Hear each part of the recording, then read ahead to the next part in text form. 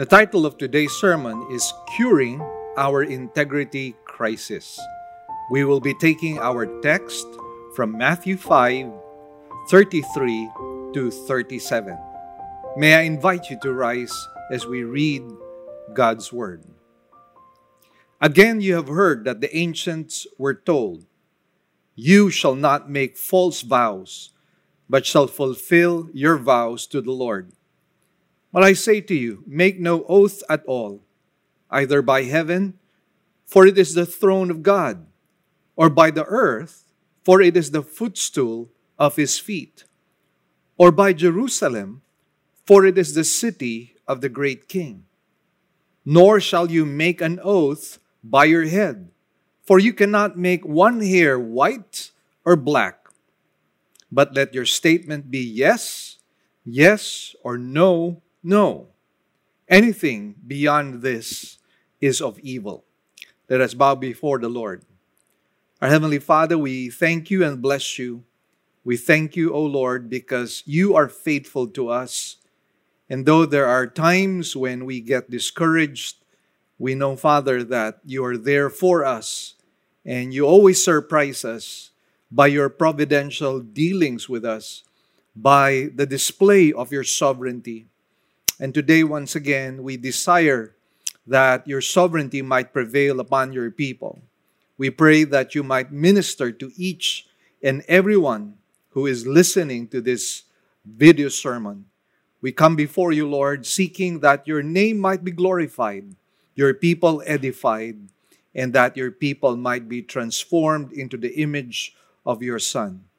Lord, whatever is going to be achieved today, we will give you back the glory, the praises, and the thanks. In Jesus' mighty name we pray. Amen and amen. Once again, thank you for this time. And we thank the Lord that He is with us once again in this blessed Sunday morning. Now, once again, the title of our sermon is Curing Our Integrity Crisis. Now, truth and honesty is something that I do not believe generally characterizes the Filipino in the 21st century. Now, of course, when I say that, I speak in general terms because you and I know that there are people in our country who are people of integrity. They are people of honesty and transparency. But having said that, I believe that it is a rare breed, or they are a rare breed. And so in our society, we find a network of fabrications.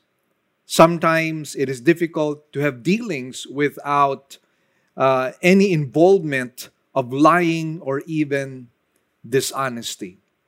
Let me cite to you a few examples. Sometimes we find our people doing bribery to hide the truth, and sometimes we use euphemisms like kape or regalo or pahalipay. And then we resort to lagay and subornohay because we always want shortcuts. We do not want to somehow go through the inconvenience of following established rules. And so that's why we want to be exempted. That's why we resort to bribery. We also resort to the palakasan system because for us, stating the truth might harm us.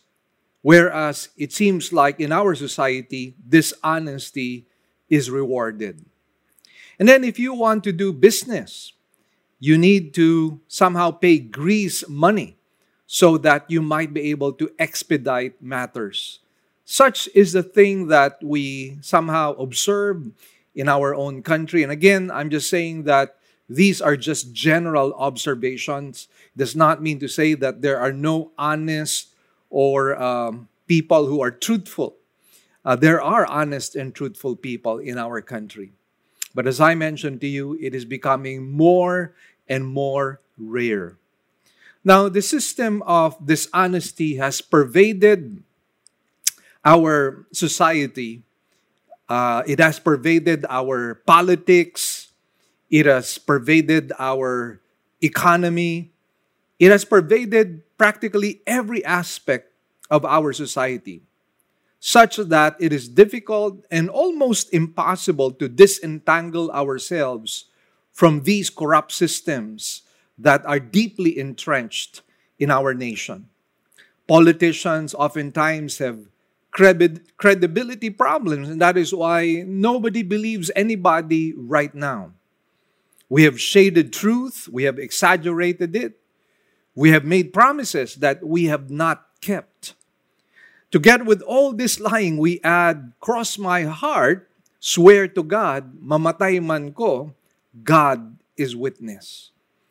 And Jesus, in this particular passage, is teaching us honesty, truthfulness. And he uses the passage of Scripture or passages of Scripture that belong to the Old Testament, which relates to making vows. So we have 3 lessons on how to have integrity based on the Old Testament vows, which are interpreted accurately by the Lord Jesus Christ. And they can be summed up into 3 A's. The 3 A's.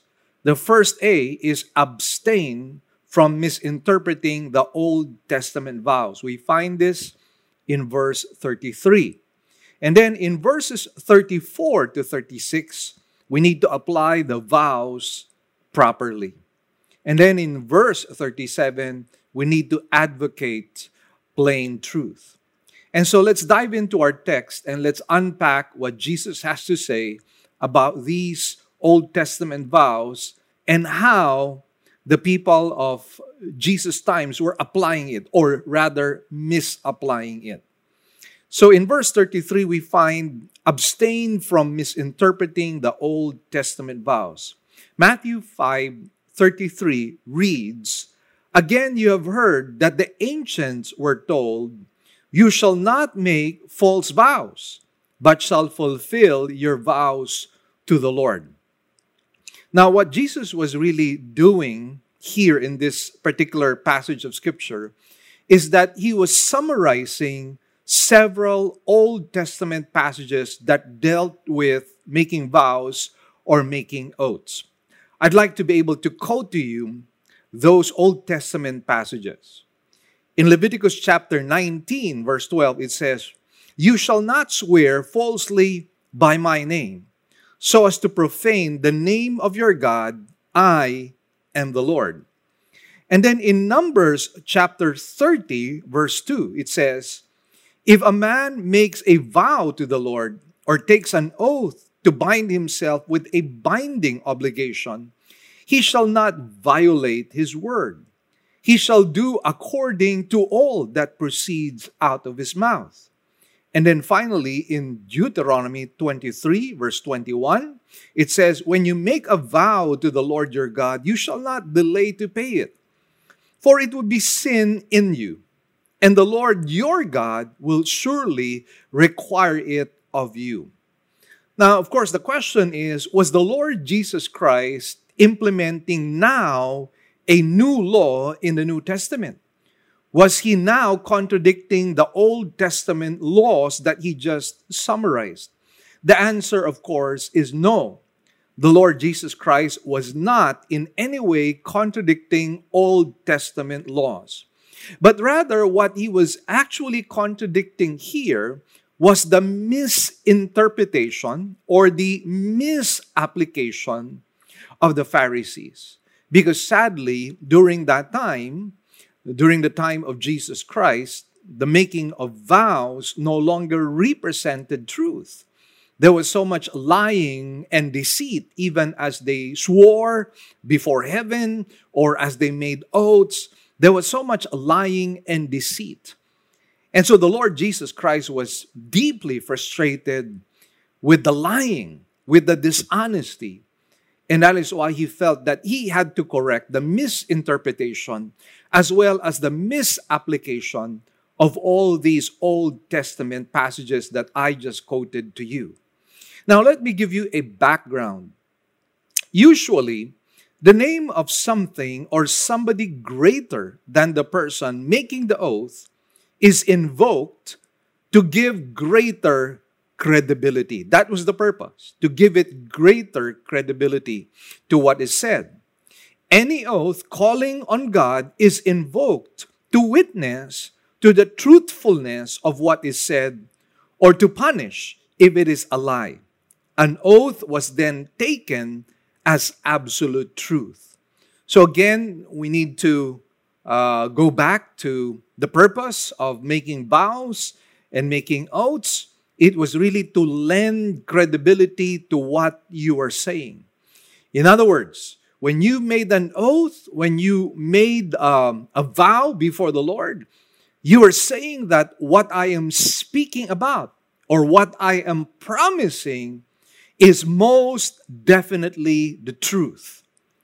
Because if I do not speak the truth, then let the curse of God be upon me.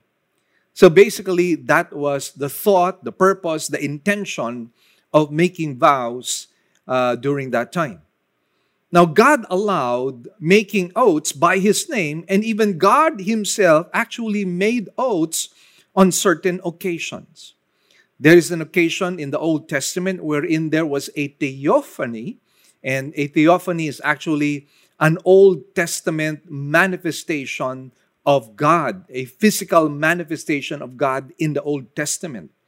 And normally, a theophany or a Christophany was said to be an Old Testament appearance of the Lord Jesus Christ. Now, in one of the Christophanies, in one of the theophanies, we find that the angel of the Lord makes an oath. And again, this is to say that this is the Lord Jesus Christ making an oath in the Old Testament. So let me quote to you Genesis chapter 22, beginning at verse 15. It says, "Then the angel of the Lord," that's the theophany here, the Christophany, or the Old Testament appearance of Jesus Christ, "the angel of the Lord called to Abraham a second time from heaven and said, By myself I have sworn, declares the Lord, because you have done this thing and have not withheld your son, your only son. Indeed, I will greatly bless you, and I will greatly multiply your seed as the stars of the heavens and as the sand which is on the seashore. And your seed shall possess the gate of their enemies." So we see here that the angel of the Lord, Christ Himself in the Old Testament, swears by Himself. He swears by God. And again, that tells us that the Lord is not really against making oaths. But then again, if you make an oath, you better be sure that it is representative of truthfulness and honesty. Now, during the time of the Lord Jesus Christ, there was so much abuse that was taking place. Again, just to give you a background, people would swear by heaven, by the earth, by the temple, by the hairs on their heads. Now, to them, it was acceptable even if it was a lie, for as long as they did not invoke the name of God. So once again, for as long as they did not invoke the name of God, it was all right to lie. So if I swore by the temple, by Jerusalem, by the hairs on my head, they felt it was all right, even if you were lying.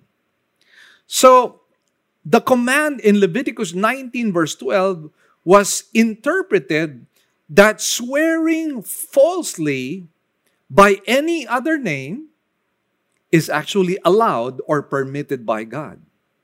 Swearing by any other name, not the name of God, is allowed under the Old Testament.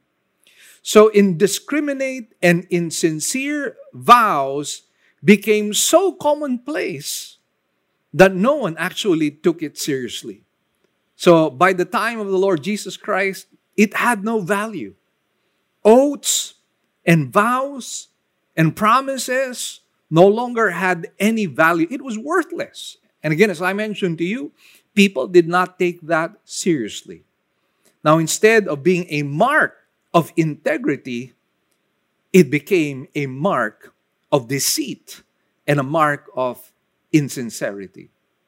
And of course, in our country, we have so-called vows which happen to be a joke wherein people say, Pex man, mamatay man si Tarzan, or Pex man, mamatay man si Jose Rizal. That is our own version of oaths or vows that are really just a joke. It is not taken seriously. And sadly, during the time of Jesus Christ, that had become what the oaths and the vows, that is what it became. And so, again, no value, it was worthless. So what the Lord Jesus Christ was saying was that they needed to apply the vows properly. And we find this in verses 34 to 36. In verse 34, it says, But I say to you, make no oath at all, either by heaven, for it is the throne of God, or by the earth, for it is the footstool of his feet, or by Jerusalem, for it is the city of the great king. Nor shall you make an oath by your head, for you cannot make one hair white or black. Now, the problem here is that the Pharisees thought that since they were not quoting the name of God directly, and they were just simply quoting the temple, the throne, or the earth, or the hair, they felt that they were not really committing any transgression. They were not committing any offense towards God. That was how they felt. And that is why they were free to lie. They were free to make oaths that were not really sincere. Therefore, these oaths were still done. But then again, the Lord Jesus Christ was saying, even if you do that, if, for example, you say, I make an oath by heaven, Jesus was saying, you're making an oath by the throne of God. It is still in the name of God. If you're making an oath by the earth, understand that the earth is the footstool of God. And since it is the footstool of God, you are still making an oath to God Himself. Now, you can likewise make an oath by your head, but then recognize that none of us are capable of making our hair either black or white. Only God Himself can do that. So what's the point? The point really is that if you make an oath by your head, you're still making an oath before God. It is still in the name of the Lord. And that is why they were in fact committing transgressions. They were in fact offending God by doing such things. Because insofar as God was concerned, these oaths were like making oaths invoking the name of the Lord. And so God is the creator of everything. And to carelessly and dishonestly call any part of His creation as witness to false oaths was actually dishonoring God Himself. You are sinning against God. You are transgressing against Him.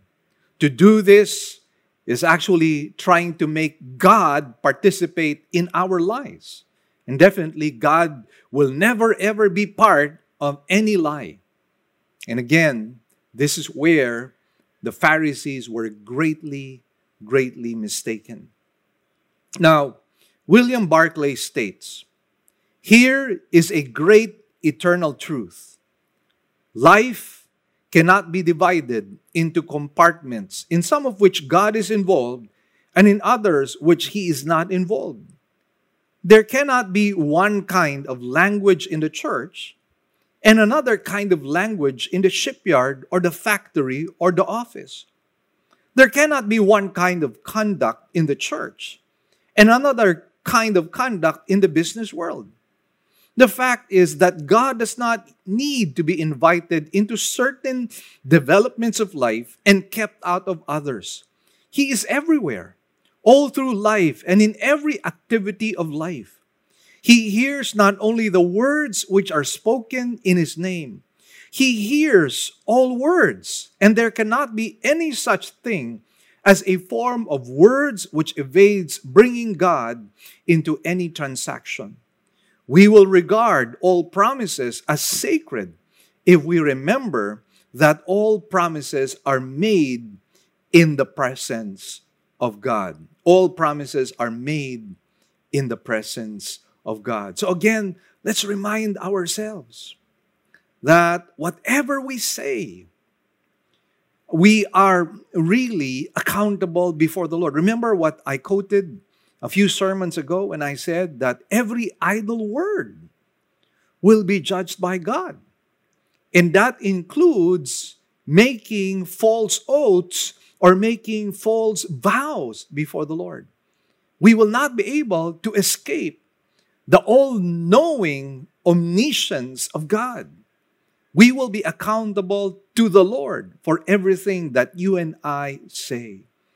Now, Jesus here was not really abolishing oath-making. He is simply discouraging the kind of vows that were deceitful, the kind of vows that we mentioned a while ago. Jesus did not want oath-taking which were less binding, meaning you do not need to fulfill it. He did not want hypocritical oaths, which were mostly lies.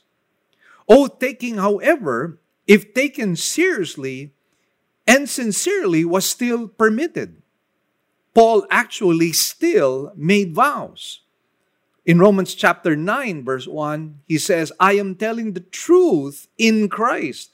I am not lying. My conscience testifies with me in the Holy Spirit.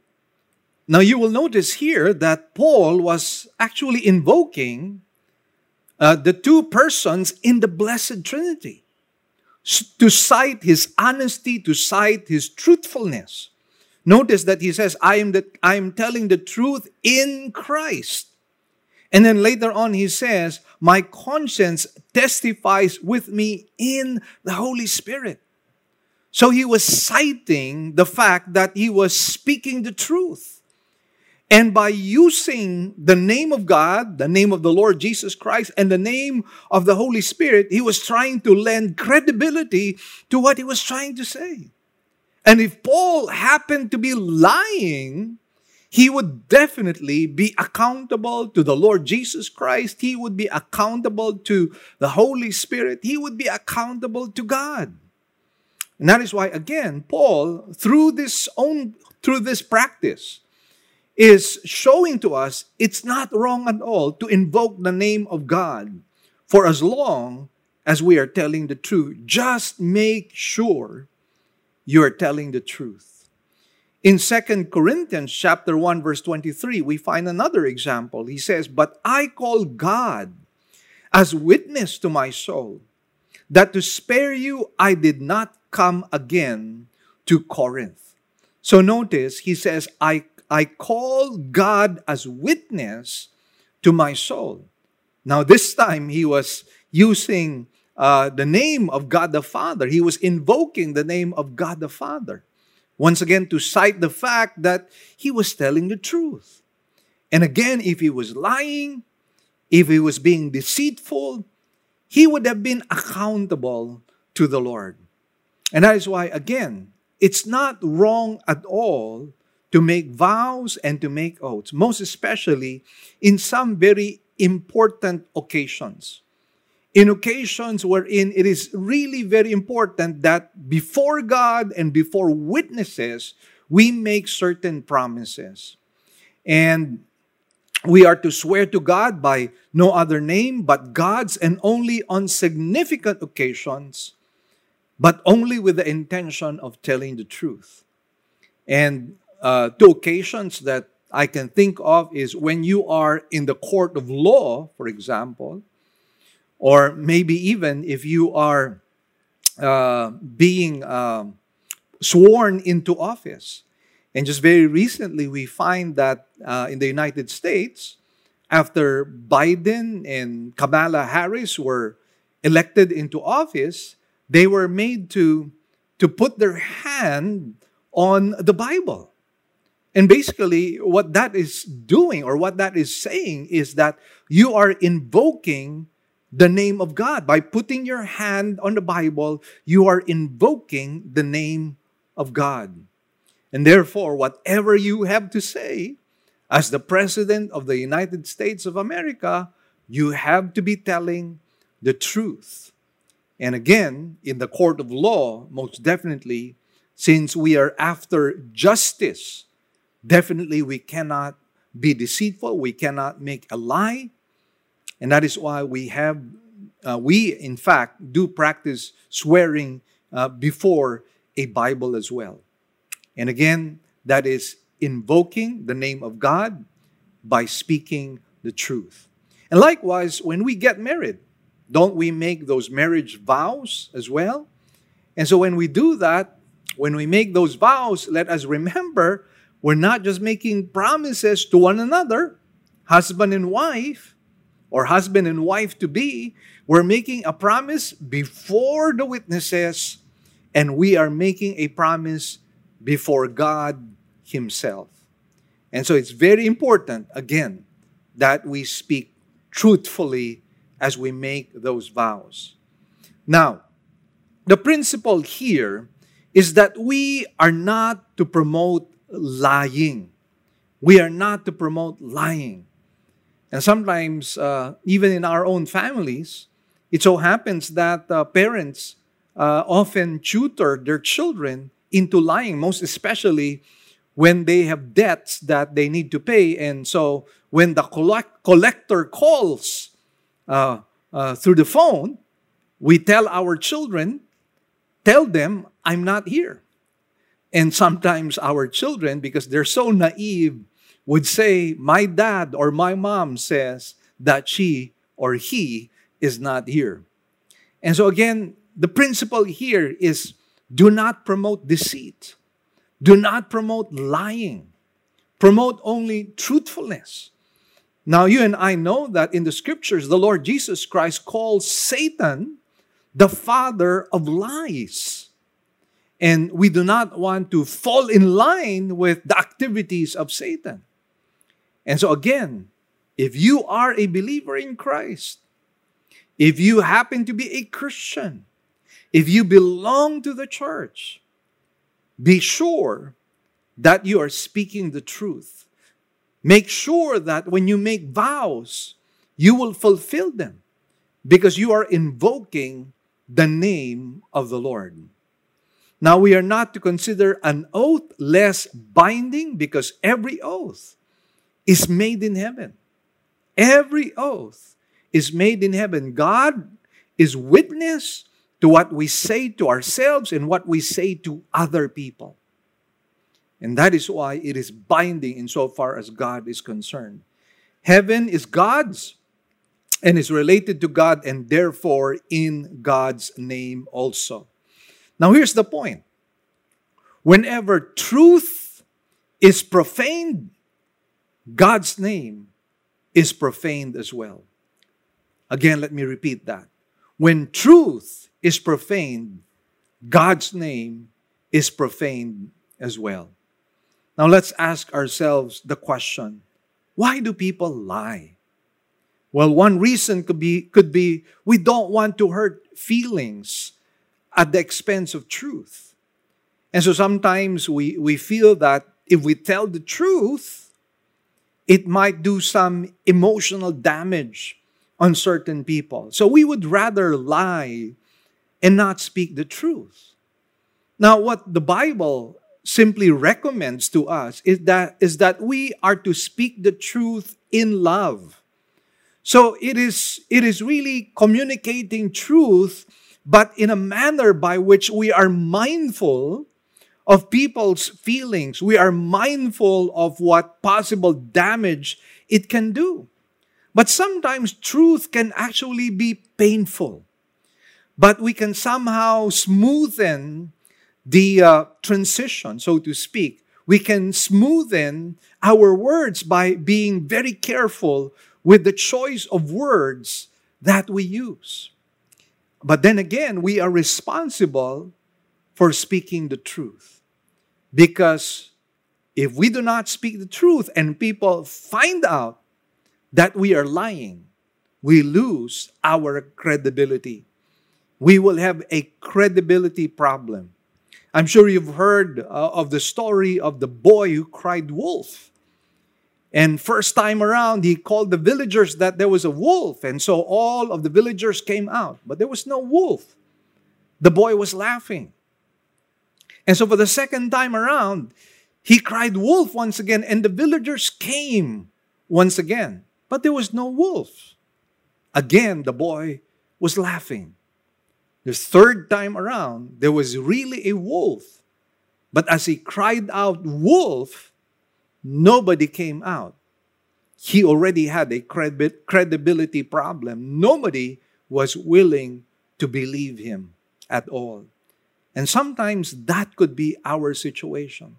What is at stake here is our own credibility. Allow me to share a little story. There was a popular comic strip, Mama, by Mel Lazarus. And one of his strips shows Mama entertaining her perpetual suitor, Mr. K.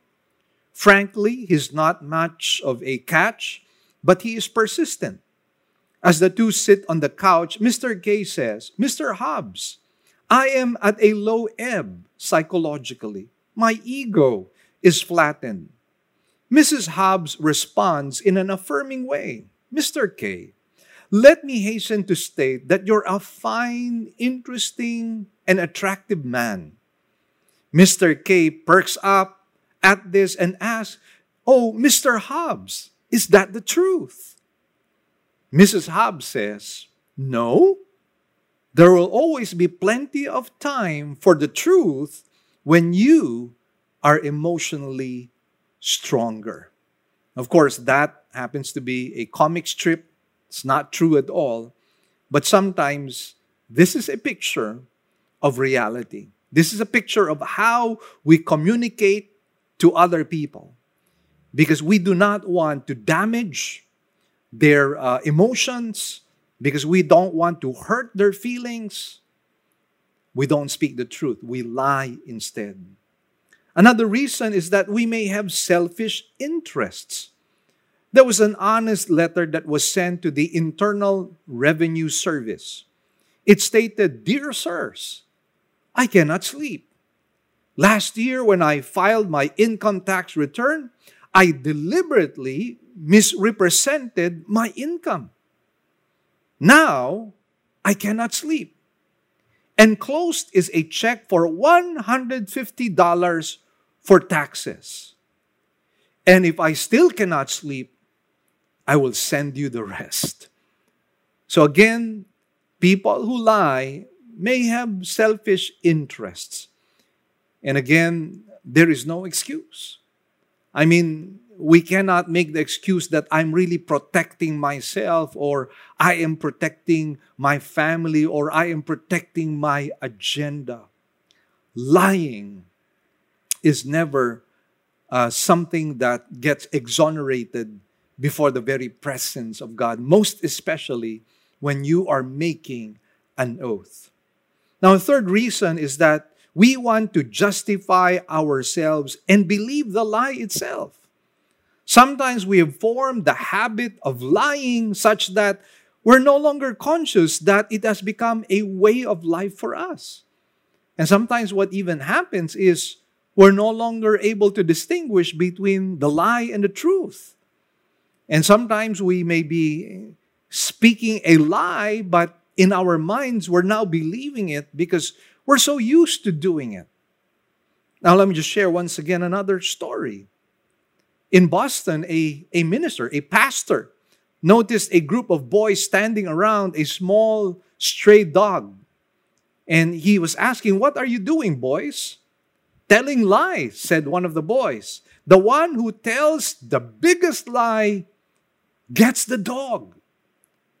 And the minister of God, the pastor, was was scandalized and he said, "Why? When I was your age, I never lied." So the boys looked at each other and their faces became rather sad, and they said, "Well, I suppose the pastor wins the dog." Because obviously the pastor did not speak the truth when he said, "When I was your age, I never lied." We all do lie. And therefore, again, we just have to be very careful. Now, in verse 37, Jesus advocates the plain truth. That's all that he wants to say here. In verse 37, he says, "But let your statement be yes, yes, or no, no. Anything beyond these is of evil." So Jesus commends simple truthfulness in word, in thought, as well as in deed.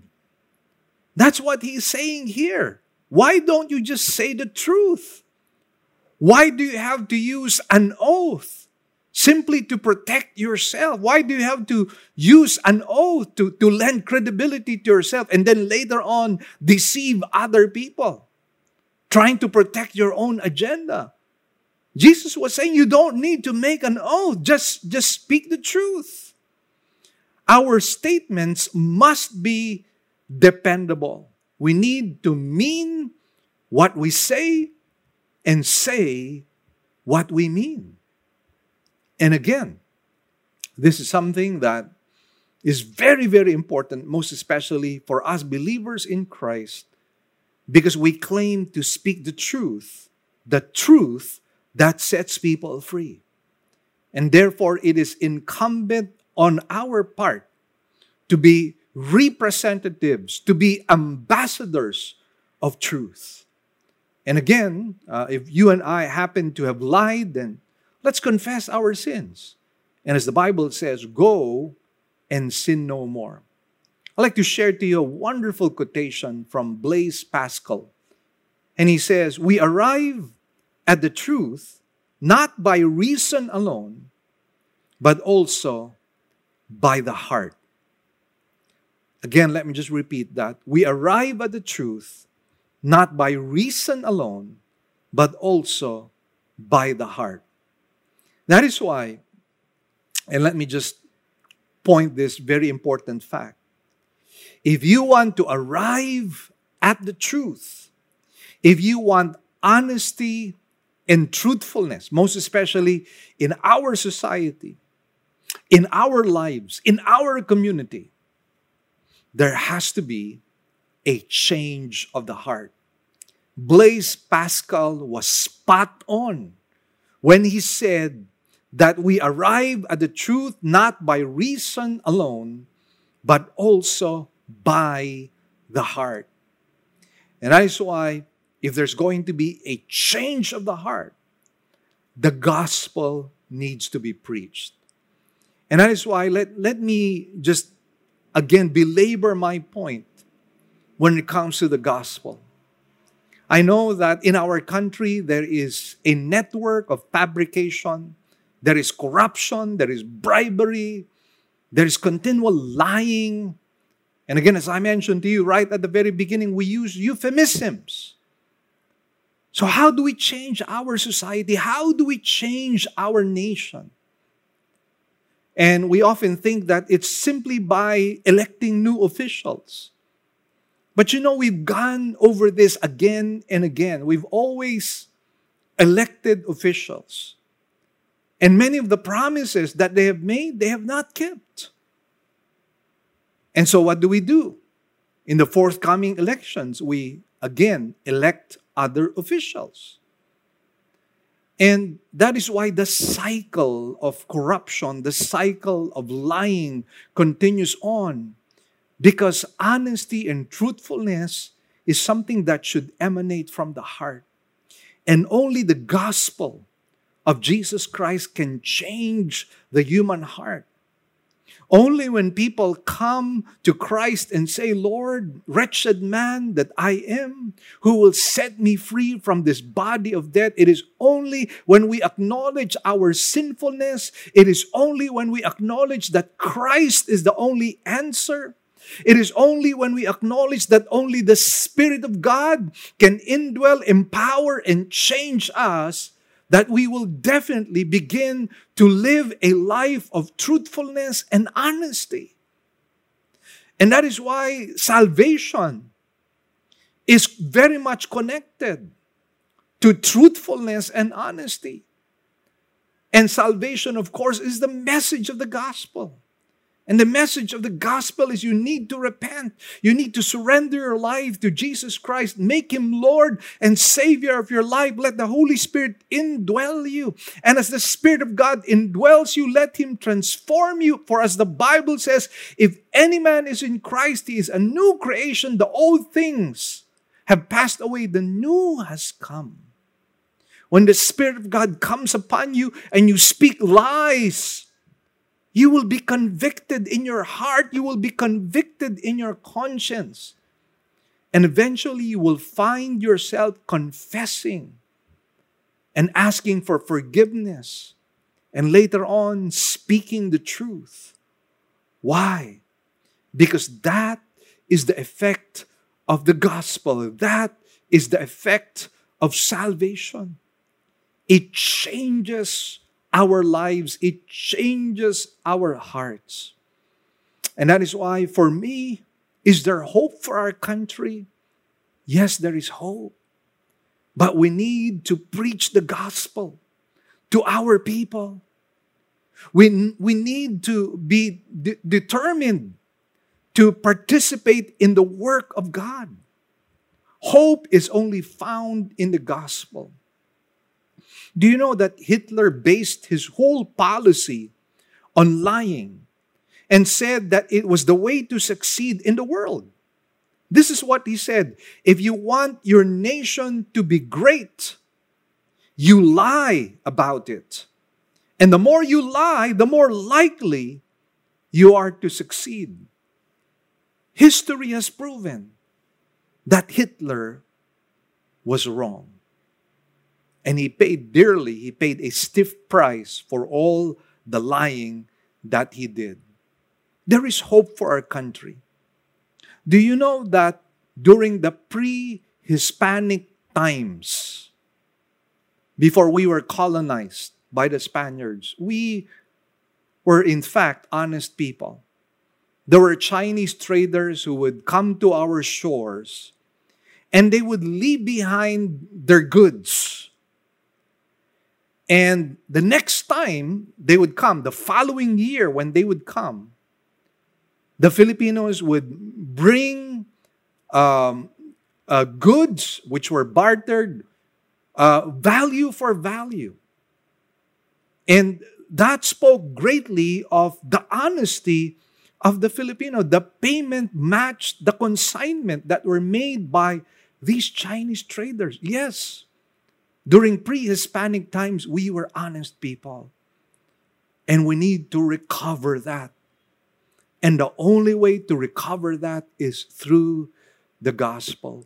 And Christian, let me remind you, you are to be an ambassador of truth. So I pray that our study today has been truly meaningful and that we would be applying all these truths in our lives. So let's come before the Lord in prayer. Our Heavenly Father, we thank you and bless you. Thank you for this time that you have opened our eyes once again to the Scriptures. And we pray that we will not simply nod our heads, say our amens, and say our hallelujahs. Lord, may we be obedient and apply whatever Jesus has taught us. And He has taught us to be truthful and honest. So Lord, let that be the kind of life we will have. We give you glory, praises, and thanks. In Jesus' blessed name we pray. Amen. So brethren, God bless you. My team, my wife Marie and AJ would like to say hi and goodbye